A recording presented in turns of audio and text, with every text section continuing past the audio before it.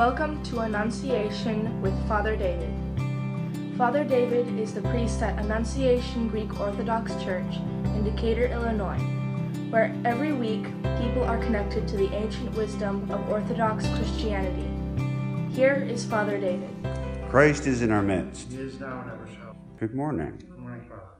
Now, of all of the various feasts and services that we as the Orthodox Christians do, this one may very well be the most antithetical to modern American culture.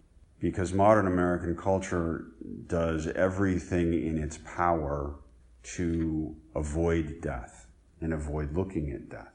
It celebrates youth. It insists that despite the fact that demographics are completely different, most companies target the young as their main demographic of people who they want to look at their shows, listen to their music, buy their products.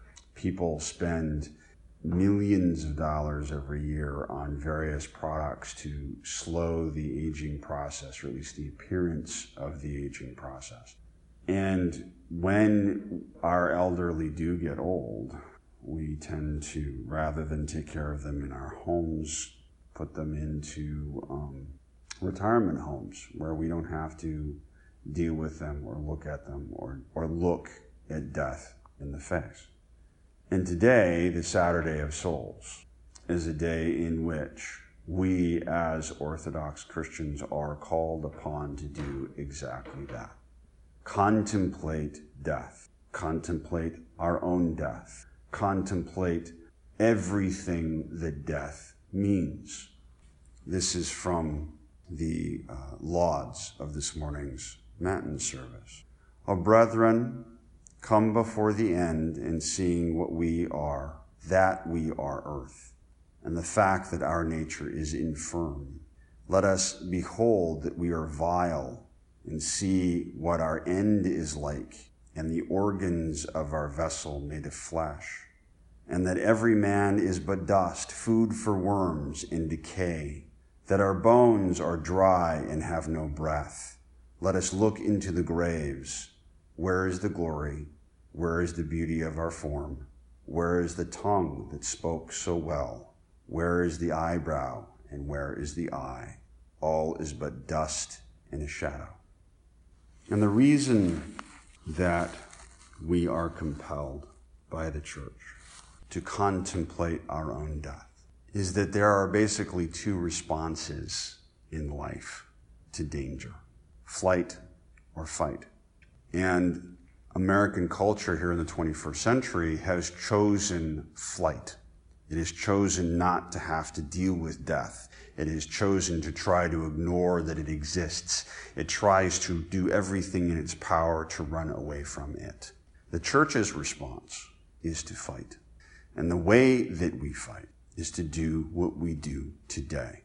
Boldly come before God and ask His forgiveness, not only for our own sins, but importantly, for the sins of all of humanity. We are the ones who stand and fight. We are the ones who are at the front line of the spiritual war against sin and death. We are the ones who stand at the line fighting for all who have come before us and all who come after us. For all those who stand shoulder to shoulder with us and fight this spiritual war, and for all those who run away. And today we are reminded why this is important and why we do what we do. Paul says, "Brethren, we could not have you ignorant concerning those who are asleep, that you may not grieve as others do who have no hope. For since we believe that Jesus died and rose again, even so through Jesus, God will bring with him those who have fallen asleep. For this we declare to you by the word of the Lord, that we who are alive, who are left until the coming of the Lord, shall not precede those who have fallen asleep." We believe in a general resurrection. We believe that every single human person in history will receive the resurrection from our Lord God and Savior. How they experience that resurrection is not in our control, which is why we stand before God and we ask for his forgiveness and his mercy.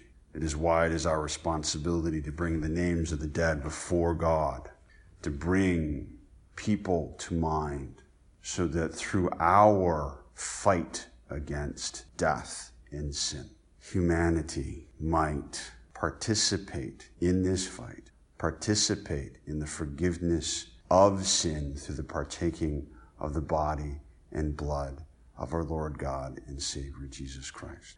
We stand here today in hope that by us approaching God, by us approaching the cup of life, that through us partaking of the body and blood of our Lord God and Savior Jesus Christ, that our nature, which we share with every single human being in history, might through us receive the love and the mercy and the forgiveness granted by God through his resurrection, through the partaking of the body and blood of Christ.